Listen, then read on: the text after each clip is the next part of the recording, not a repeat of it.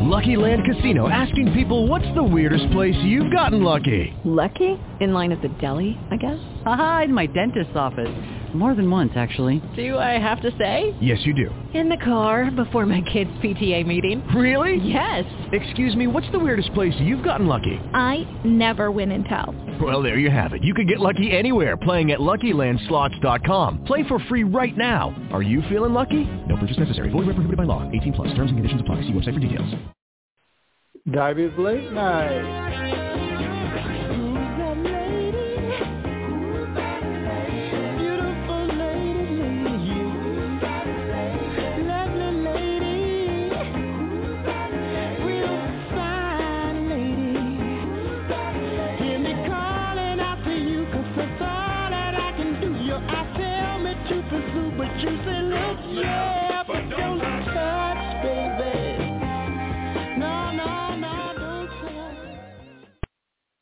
Hi, welcome to Diabetes Late Night. I'm your host, Mr. Divabetic. Thank you for tuning in, especially to this special broadcast for Halloween.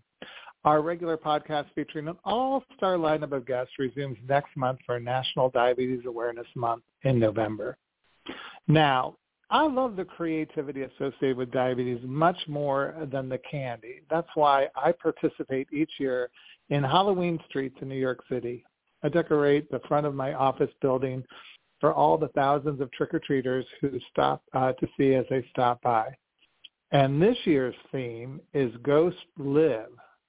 So I decided to research ghosts in Central Park, since Central Park is near my office, and I stumbled on two Victorian sisters whose spirits allegedly haunt the Wollman Rink ice skating rink in Central Park. So before I play that short ghost story for you, I just wanted to share a few comments about Halloween sugar consumption, which is expected to surpass $36 billion. That was a record last year in 2021.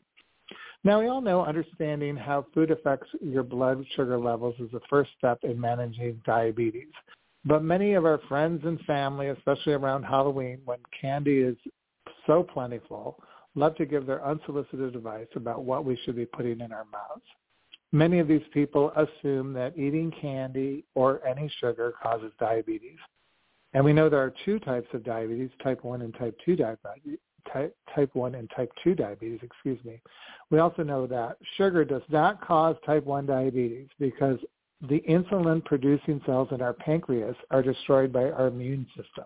And type 2 diabetes is a combination of insulin resistance and pancreatic failure. All that said, there's so much shame and blame associated with diabetes that when someone feels obligated to school us on what we can and cannot put in our mouths, it could be too much. I think one of our community members on Facebook, at Divabetic on Facebook, Rosemary R., summed it up perfectly when she wrote this. Having had diabetes since I was 11 years old, and now I'm 73, you do the math, it's only part of my life, not the whole. I live a full and varied life. I tell new folks I meet about my condition simply to alert them to the possibilities of lows and how to help me. Essentially, I believe it's my responsibility to look after myself like anyone else.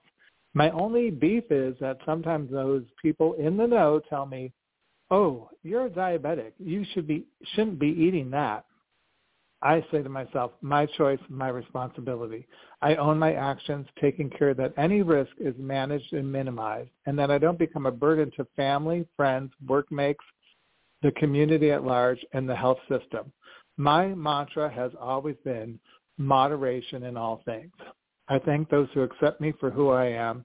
I lead a satisfying and full life.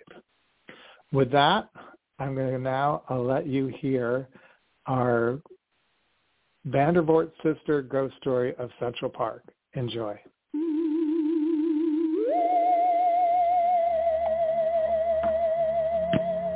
Beware to all those faint of heart who jump at scary movies before they start. This ghost story we've been told dates back to over a century ago, right here in the Big Apple, a stone's throw from Belvedere Castle. So gather close, hold tight, and prepare yourself for quite a fright.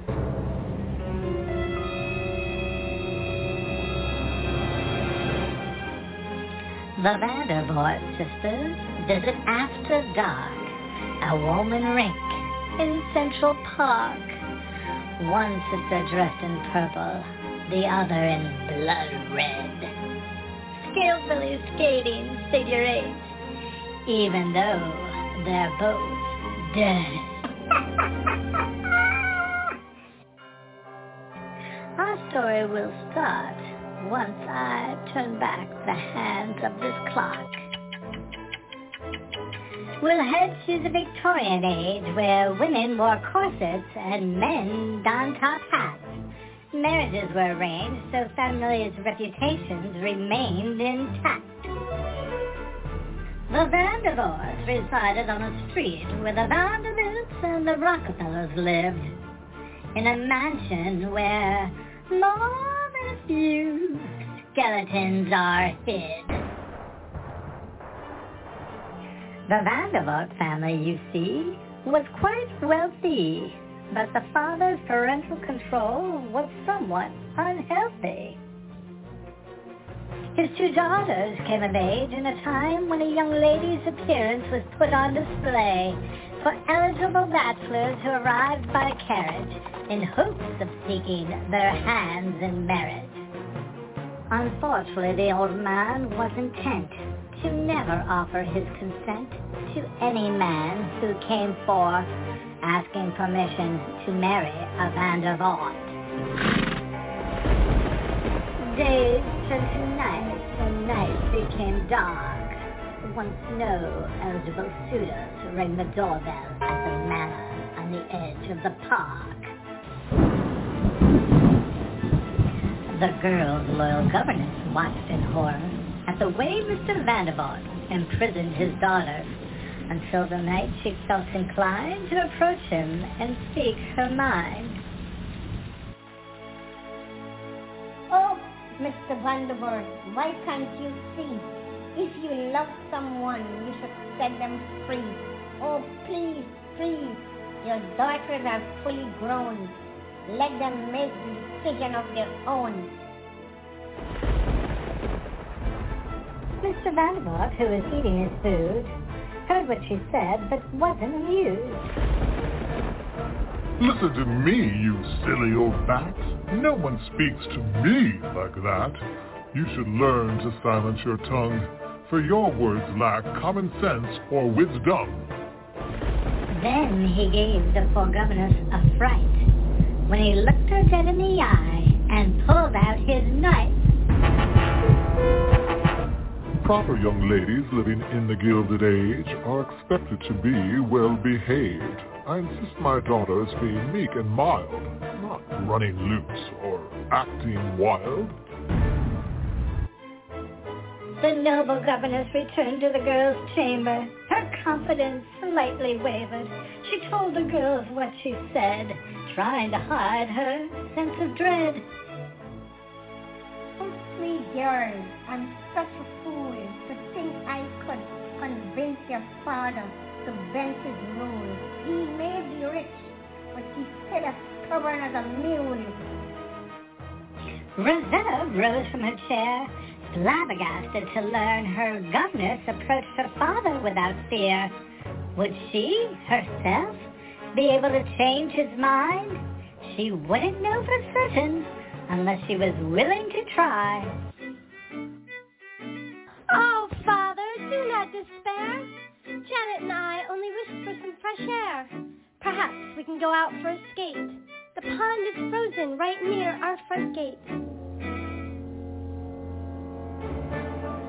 Yes, daughters, you may go, but don't be tardy. I prefer you home.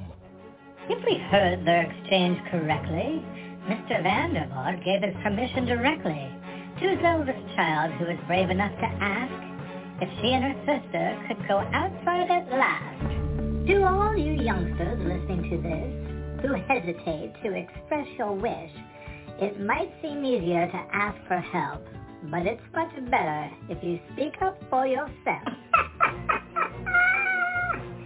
Now let's get back to our tale before these horrors get too stale.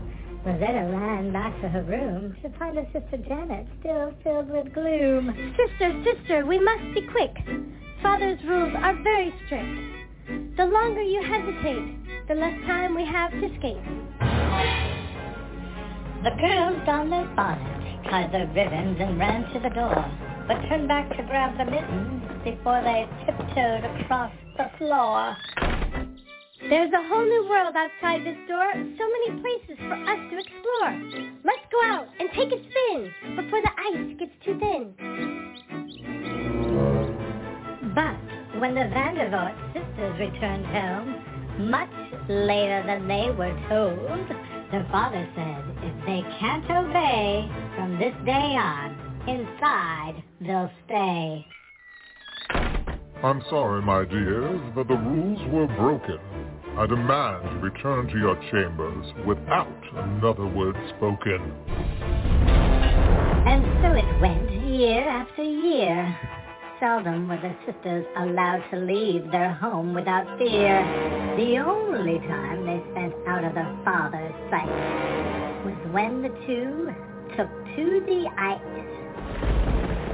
Never married, never a broken heart, Janet and Rosetta Van der Voort died weeks apart. Only a few close acquaintances came to mourn, since the girls really traveled farther from where they were born. Victorian tales often go, a sense of life is full of woe, but these two fought societal convention, living their lives of their own invention. Although the two never wed or had children of their own to tuck into bed, their bravery cannot be denied, for it took grit and courage for them to never become brides. Now people skate on the pond. They've seen the sisters aptly donned as figures floating on the ice, blades sparkling to be precise. And Wollman Rink after dark on the south side of Central Park. They haunt these old familiar grounds, skating together round and round. So if perchance you see them there, enjoy their presence if you dare. Happy Halloween to skaters everywhere, who spy the sisters circling in mid-air.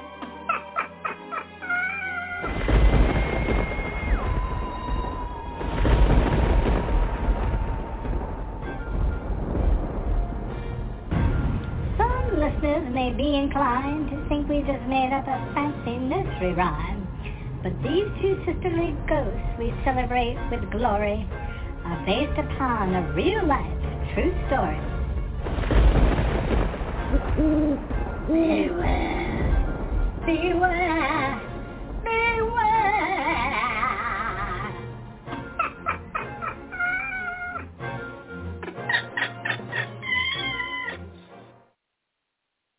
All right. Well, thank you so much for tuning into our ghost story tonight. I want to thank Lorraine Brooks, Wendy Radford for helping me write the script. I want to thank Verna Henry and Laura Ricks for participating as our voice actors in tonight's performance. And, of course, I want to thank you.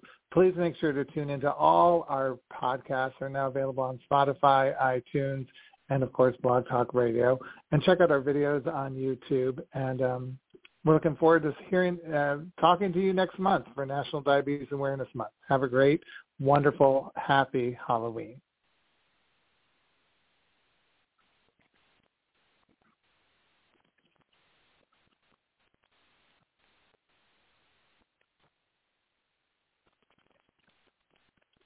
Judy was boring. Hello. Then Judy discovered ChumbaCasino.com. It's my little escape. Now Judy's the life of the party. Oh, baby, mama's bringing home the bacon. Whoa, take it easy, Judy. The Chumba life is for everybody. So go to ChumbaCasino.com and play over 100 casino-style games. Join today and play for free for your chance to redeem some serious prizes. ChumbaCasino.com. No purchase necessary. Void where prohibited by law. 18+ terms and conditions apply. See website for details.